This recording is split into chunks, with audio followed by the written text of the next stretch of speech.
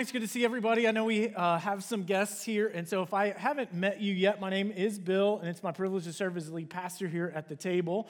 If you are a guest with us, we would love to connect with you, and the easiest way to do that, probably the best way to do that, is to actually text the word welcome. Maybe this is my goal, sabbatical goals, to memorize this number, 833-276-5450. The reason we ask you to text specifically the word welcome is that gives us the permission to respond to you via text message. So you'll get some things back from us. We just want to connect with you, find out how we could answer questions that you might have, pray for you, things like that. You can also use that number to text us questions or prayer requests, or if you just want to reach out to a staff person, that is a great way to do that, is texting that number as well. And so we are glad that you are here. We love it when new folks come and worship with us. Like Cody said, this is, because several people asked, I thought you were supposed to be gone. This is my last Sunday before sabbatical starts. So at 11:30 this morning, when I finish speaking in the second service, I'm just going to take my microphone off, lay it down on the stage, and just walk out the door. I'm not actually going to do that. But that would be fun, though. I have also had several people ask this question, too. Are you coming back? And I kind of understand the nature of that question, too. In the world that we live in, there are things like forced sabbaticals and people saying to others, hey, you need to take a sabbatical until you never know what's going to happen. I think there's just some natural fear when you hear that. That is not the case. I will be back. Planning to be back August the 13th. And the reason I say planning to be back is I actually fly in kind of late Saturday night from Costa Rica, so as long as flights are on time and all of that, I will be here to speak on August the 13th. But I just really appreciate the gift that the elders have given to me and my family to just take time off this summer. And so it wasn't the elders coming to me saying, hey, you need to take a sabbatical. It was actually me saying to the elders, hey, we've got a lot that's happening this summer. How do you guys feel about me taking this sabbatical? And so I appreciate their gift of a sabbatical and rest for us as full-time pastors. All of us have the opportunity to do that on it's like 7-year basis. I don't know, there's a policy. We could read the policy and stuff like that. But so yeah, I've got a lot happening this summer. But I want you to know, you guys will be on my mind and heart quite a bit this summer, because while I will be away, I will be doing some work, thinking about long-term planning and things like that. And one of the things that I want to do is to be praying for you. And so hopefully, everyone on your way in this morning, you got one of these cards, which it just says, submit your prayer requests on it. But this is for me. And so what I would love for you to do this morning, if you've got a pen, you can do it over the next few minutes in the message, or if you want to do it after the service or whatever. Just let me know ways that I can be praying for you. If you want to put your name on it, you can. That would be wonderful, and then I can pray for those needs by name. But if you want to share something and keep it confidential, you don't have to put your name on there, but I will take those cards when we finish this morning, and I will take them with me and be praying for all of the needs on the cards over the next couple of months as I'm away. And so I would consider it a privilege to be praying for you in whatever is happening in your life. So there is a table and a basket, you'll run into it. You go out the doors, it's right there in the center. So after the service this morning, you can drop it into that basket, or you can hand it to me on the way out too, whatever. So got that. So let me pray for us, and then we'll get into the message this morning. Heavenly Father, thanks for the privilege of being able to gather together to praise you, to sing the songs that we have today. God, we recognize that you are good and you're faithful to us in spite of the fact that we so often are unfaithful to you. You continue to pursue us with your grace and your love. And God, we recognize that because of Jesus, you can radically change our lives and you call us into a new life with you. And Father, I pray that you would help us to understand what that means for us. God, challenge our hearts today in terms of how we live in relation to other people around us. And I pray that you would bless us in this time with the presence of your Spirit, who is our teacher and guide, who guides us into all truth. And so I pray that the Spirit would be at work in our midst this morning. We ask all these things in the name of our Savior, Jesus. Amen. Wednesday, July 22nd in the year 2020, a user went onto Reddit and posed this question. If you could live at any time in history, what would you choose and why? The original poster said that they would like to live in the Renaissance time period in Italy because of all the art that was coming out at the time. Another poster followed with that and said that they would like to go back to ancient Egypt to see how the pyramids were being built. Someone else said, I would go back to Georgian England, preferably to be married to a rich man so that I could go to all the glamorous balls. Another said ancient Rome, which was followed by someone else saying, I couldn't agree more. And then someone else later said that they would like to go back to the height of Pax Romana under the stipulation that they were rich so that they could avoid all of the plagues. And the comments went on and on from there. Nearly 100 comments detailing the places that people wanted to live and the things that they wanted to see. But then there was one comment in that long list of comments that stuck out to me because it was so different than all the rest. Because one person said this, I want to live in the present because shoveling manure for a living isn't really my thing. I think it's funny how we idealize the past. If we could just go back and live at this period in history, it would be so wonderful. What I thought was really interesting is that many of those commenters, even though they posted something about living in a certain time, there was a caveat to it. Because there was like the stipulation, well, I want to make sure that I'm rich. Because there is an understanding of probably for the vast majority of people, maybe 99% of people that were alive in those periods of time that everybody said that they wanted to live, life wasn't so wonderful.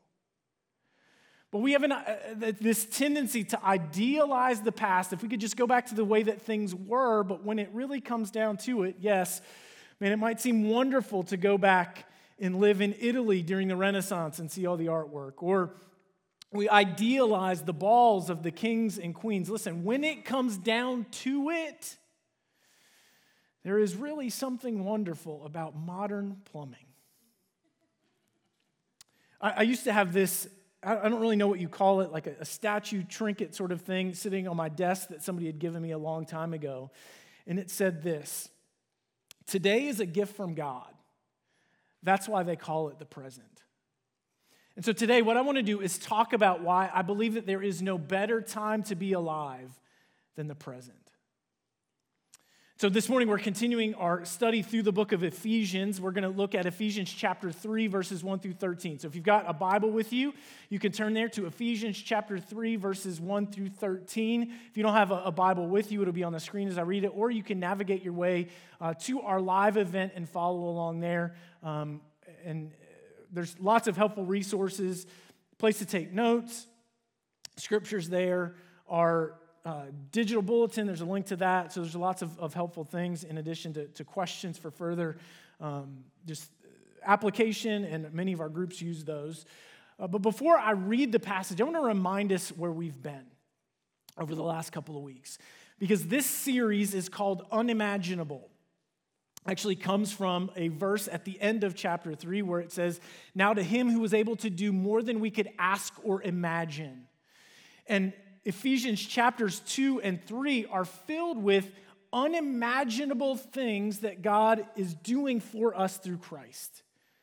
At the beginning of chapter 2, we read, you were once dead, but are now made alive.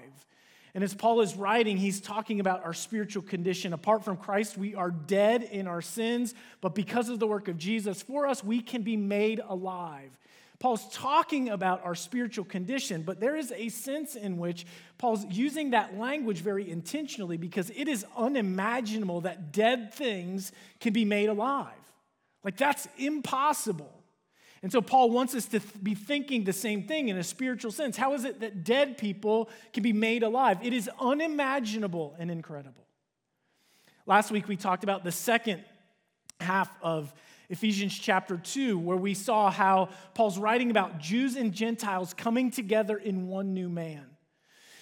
Now, if you were alive at the time of the first century, that is something that you would think was absolutely unimaginable. How is it that the chosen people of God, the Jewish people of God, can be brought together with the outsiders and both have equal access to God? Well, that comes as a result of the work of Jesus for us. And all of those things don't happen because we earn it or we deserve it, but it's given to us by God's grace. It's the goodness of God given to people who deserve the exact opposite. And so last week we talked about the challenge for us in the church today is to make sure that we don't create an insider versus outsider culture. Because the purpose of Paul's writing was to say that everyone, regardless of race, class, or gender, has equal access to God.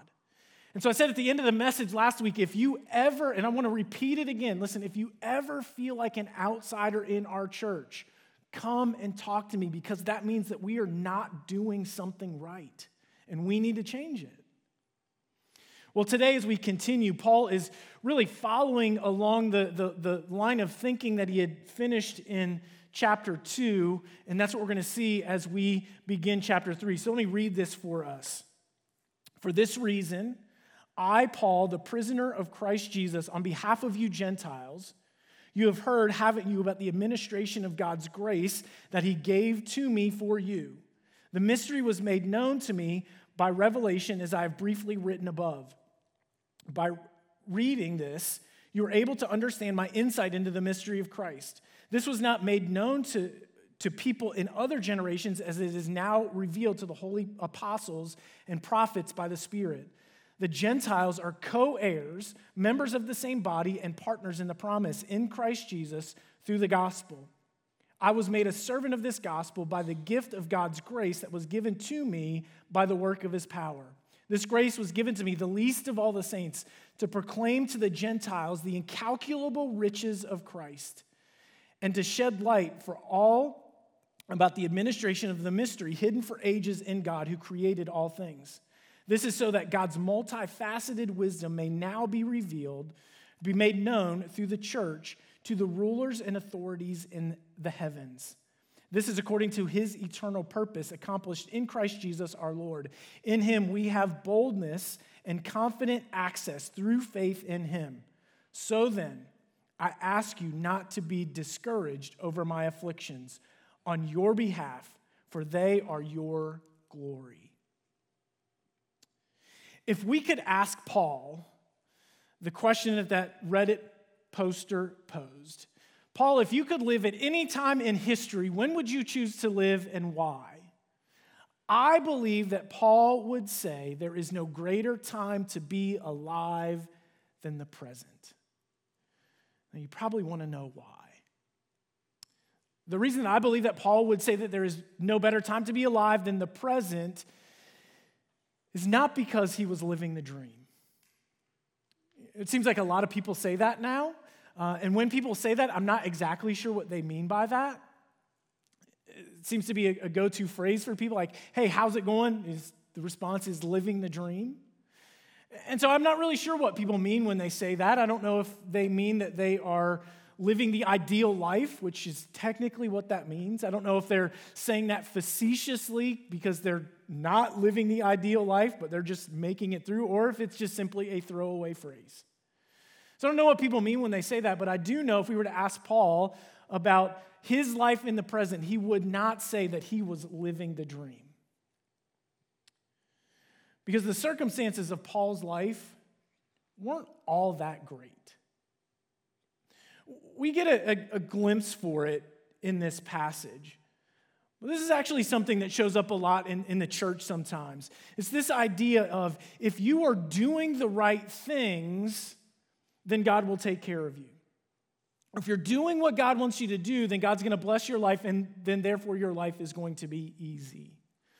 I think it shows up a lot, or people pick up on that a lot in church. And in fact, over the last week, I don't know if you've seen this, but on my Twitter feed, I've seen a lot of people posting about shiny, happy people. I don't know if any of you have seen the new documentary that has come out about the Duggars, kind of the behind-the-scenes story of the Duggar family from 19 Kids and Counting.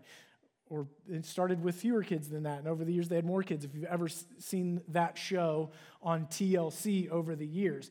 And so it tells their story a little bit, but it's a lot more than just their story. And some of what I've seen is part of what is included in one of the episodes. And that is the teaching of this guy named Bill Gothard, who created this umbrella of authority.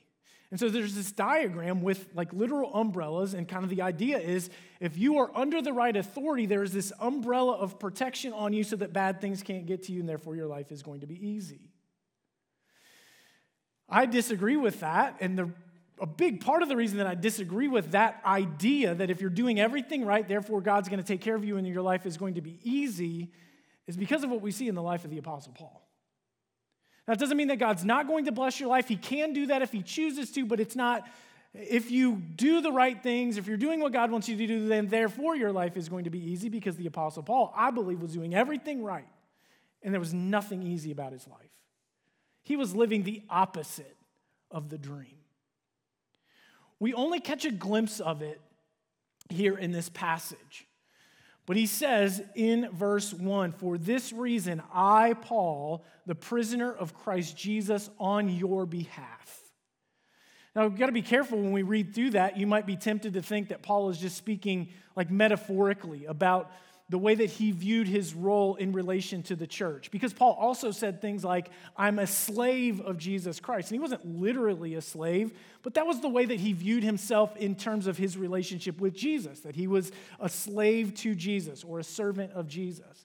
And so we'd be tempted to think here, well, Paul's just speaking metaphorically. He's a prisoner, metaphorically speaking, on behalf of the church at Ephesus. And maybe there's a sense in which he is like a double meaning in what he's saying, and so maybe there is a metaphorical use of that, but yet at the same time, we have to understand that when Paul wrote this letter to the church at Ephesus, he was writing from prison. And so all of a sudden, this idea that if you just do everything right, life is going to work out, we look at the life of the Apostle Paul, and it sure doesn't seem to be that way.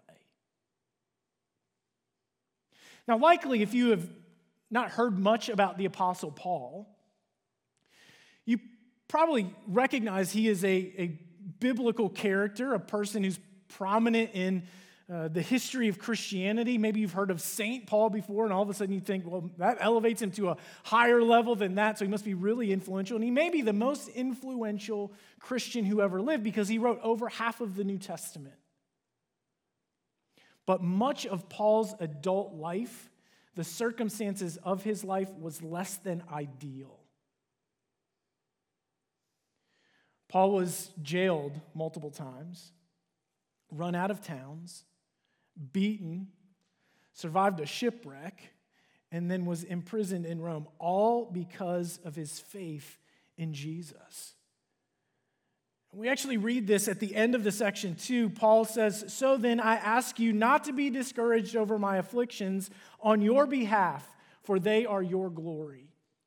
And so the new believers here in this church in the city of Ephesus, they found out about the situation facing Paul, and they were concerned for him. They were concerned for his safety and his well-being, and then also at the same time wondering about their own safety and well-being, because if this can happen to Paul, what does this mean for us? And Paul says, don't be concerned, because everything that was happening in his life served for the purposes of God to further the gospel and grow the kingdom. See, I believe that if we were to ask Paul, if you could live at any time in history, when would you choose and why? He would say there is no better time to live than the present, but it was not because he was living the dream, not because the circumstances of his life were wonderful. The reason that Paul would say there's no better time to be alive than the present is because of the gospel. It's because of the good news about Jesus through his death and resurrection and the significance of all that he accomplished for all people. Primarily, that is the focus for what Paul is writing about in that section in verses 1 through 13. He talks about it as the mystery of God. Now, when he says mystery, he's not referring to something that's like spooky or mysterious. He's not even using the word mystery in the sense of like something that's hard to understand, but he's using mystery in the sense of something that was always there, but it was hidden in the past and is now being made clear. See, Paul understood that in the time of his life, he was living history. Like God was doing something that was always there. It was a part of his plan. But now Paul is living out this period in history where the plan of God is being revealed more clearly to all people. And that mystery, as Paul writes, is how Jews and Gentiles can come together as co-heirs as a result of Jesus. This is what we talked about last week. In the world that Paul lived in prior to Jesus, there was insiders and there were outsiders. And the insiders were the Jews, the chosen people of God. And somebody who was an outsider, they could become an insider by jumping through a bunch of hoops. But even after doing that and converting to Judaism and coming to be a part of the nation, I think that there was still a sense in which you felt like you could only go so far. You were still just a little bit on the outside, and Paul says those days are gone because of the work of Jesus.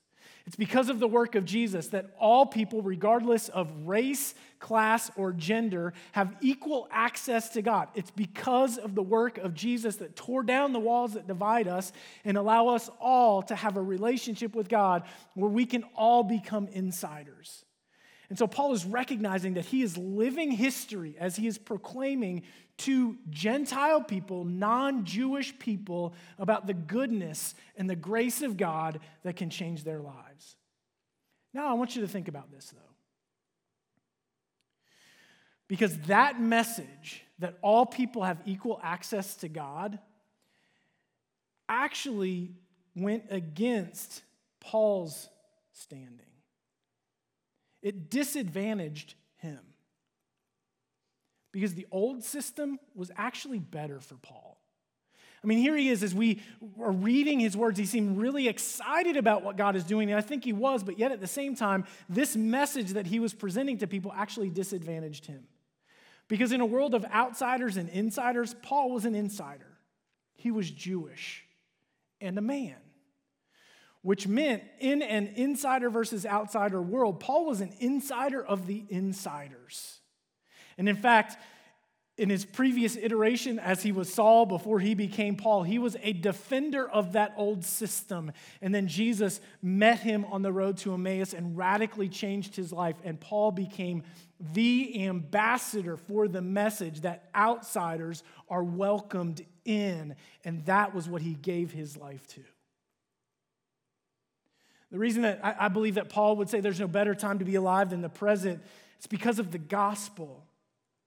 There's also something I think is really fascinating in this as well. Look at verse 10. He says, "This is so that God's multifaceted wisdom may now be made known through the church to the rulers and authorities in the heavens." There's something fascinating that's happening here, and Paul recognizes it, that he is living out history. Not only is it living history as the message of the gospel becomes clear that it is for all people, but then Paul says there, he says, we are teaching the rulers and authorities in the heavens. Paul recognizes he is living history, teaching angels about the wisdom of God and about the grace of God. The rulers and authorities, that's what that is in reference to. It's to angels. And so Paul is as he's writing, he's kind of saying, the circumstances of my life don't matter because I understand the period that we are living in. The gospel is now being presented out to the world, so there's no more insiders versus outsiders. Everybody has equal access to God, and you know what's even cooler about that is that we're actually teaching angels about God's wisdom and his grace and mercy as this movement of God sweeps across the world.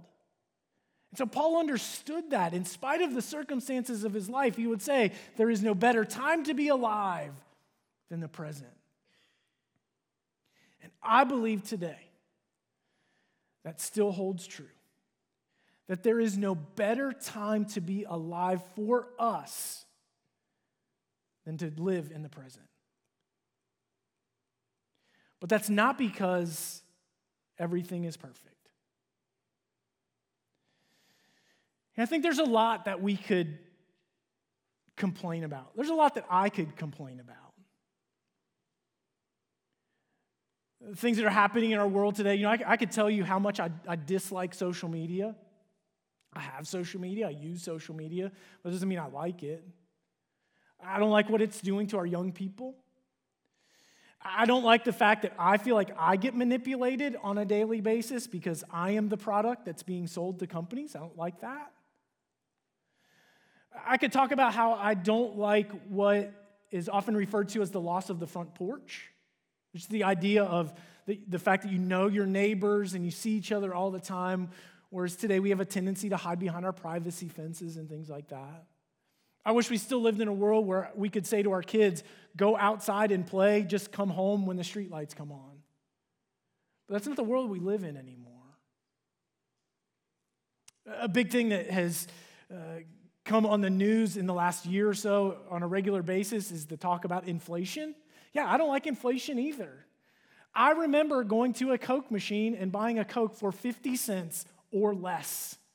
And sometimes I wish we could go back there. But when we have a tendency to think about all that's wrong in the world, and we can complain about all that's going on out there, what happens is we can grow nostalgic. But do you know what nostalgia is? It's truly nothing more than selective memory. Because the past is far better in our minds than it was in reality.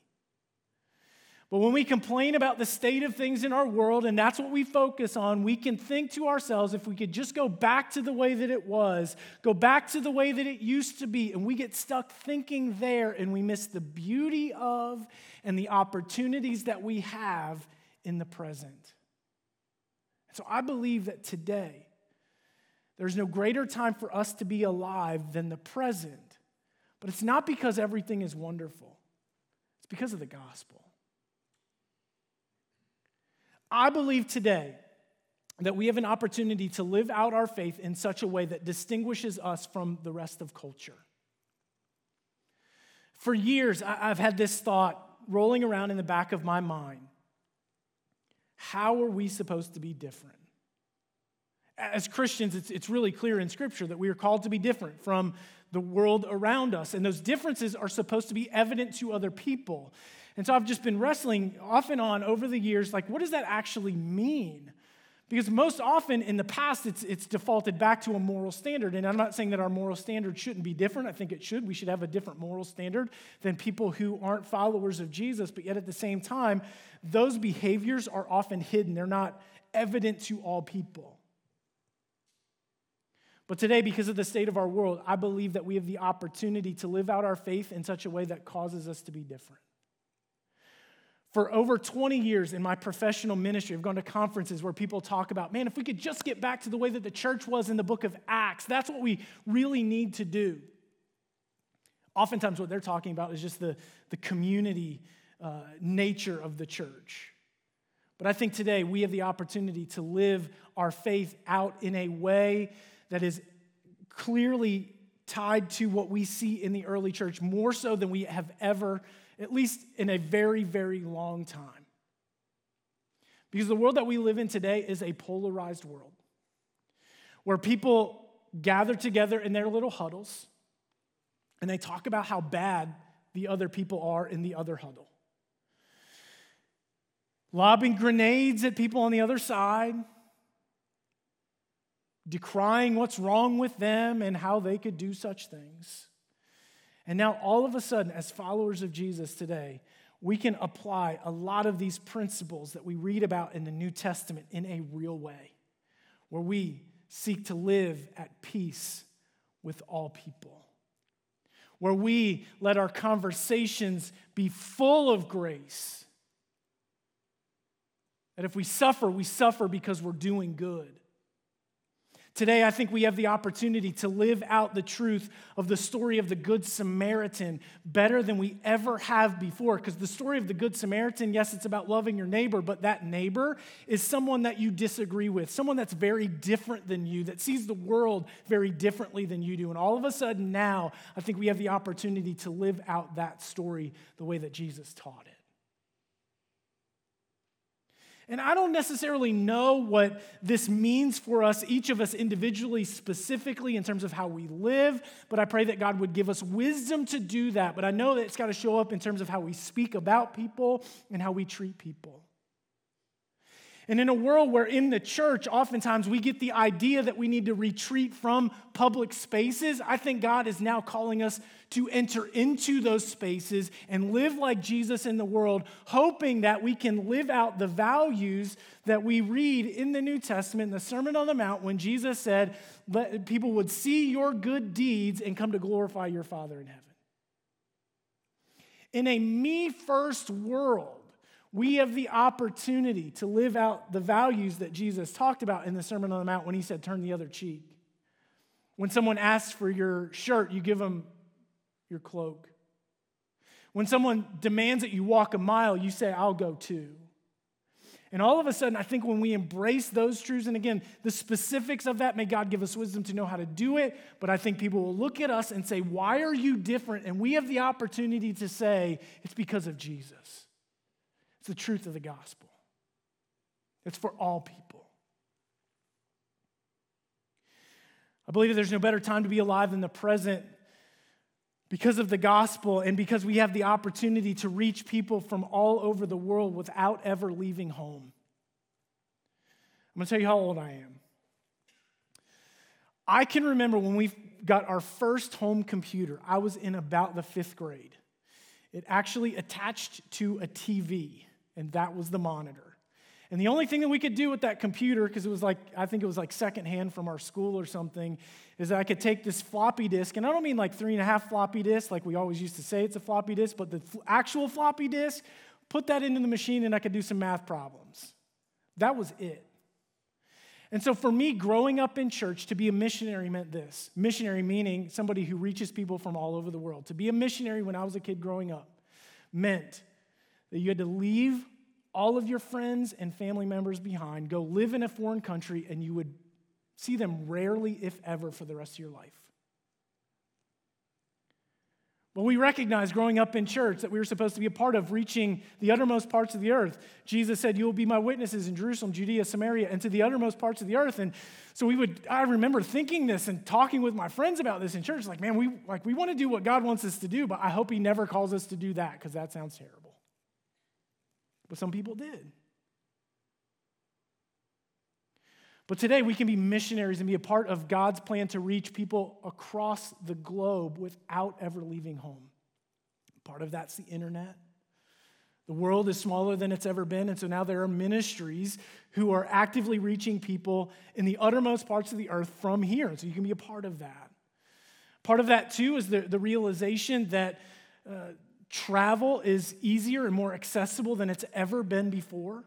And so our missionary, Craig Alsop from Manna Worldwide, is a partner ministry that's how we support reaching people, the uttermost parts of the earth. He's talked over the last couple of months on a few different occasions about short-term missions opportunities. And I would highly, highly encourage you to take one of those trips. It's going to cost. There's a time investment and likely a monetary investment in doing it, but I promise it'll change your life as you see how God is at work in other countries and amongst other people. So we have the opportunity to reach people from all over the world without ever leaving home because the world's smaller than it's ever been. But the other thing, too, is that God is bringing people here.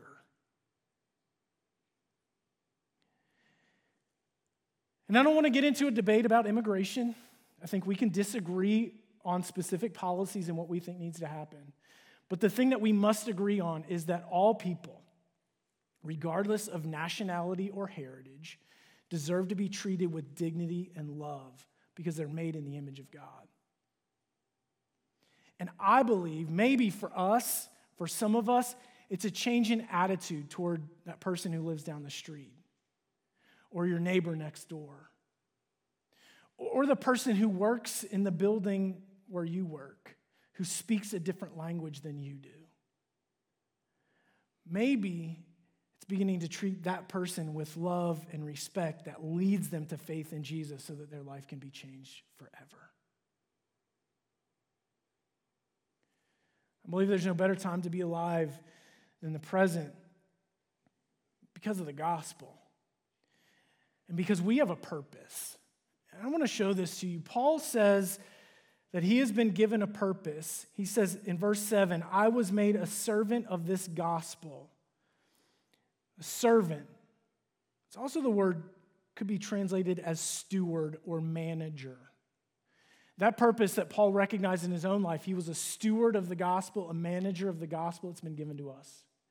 It is our responsibility as followers of Jesus to steward the gospel. And so we have the opportunity to steward the gospel well that would lead people to faith in Jesus. Or potentially we could steward it not well, which creates barriers for people to coming to Jesus. But that's our purpose, to steward the gospel. And it's my prayer that we would steward the gospel well in such a way that would lead people to faith in Jesus so that their lives could be changed forever. But think about the difference that it would make for us if we wake up tomorrow and not think, I can't believe what's wrong with the world. But we think to ourselves, look at the opportunities that we have because we're called to be different.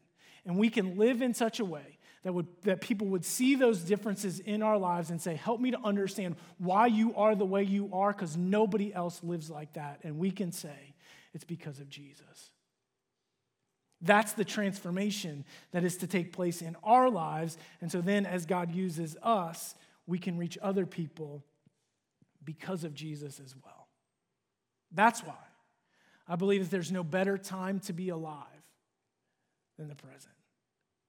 Will you pray with me?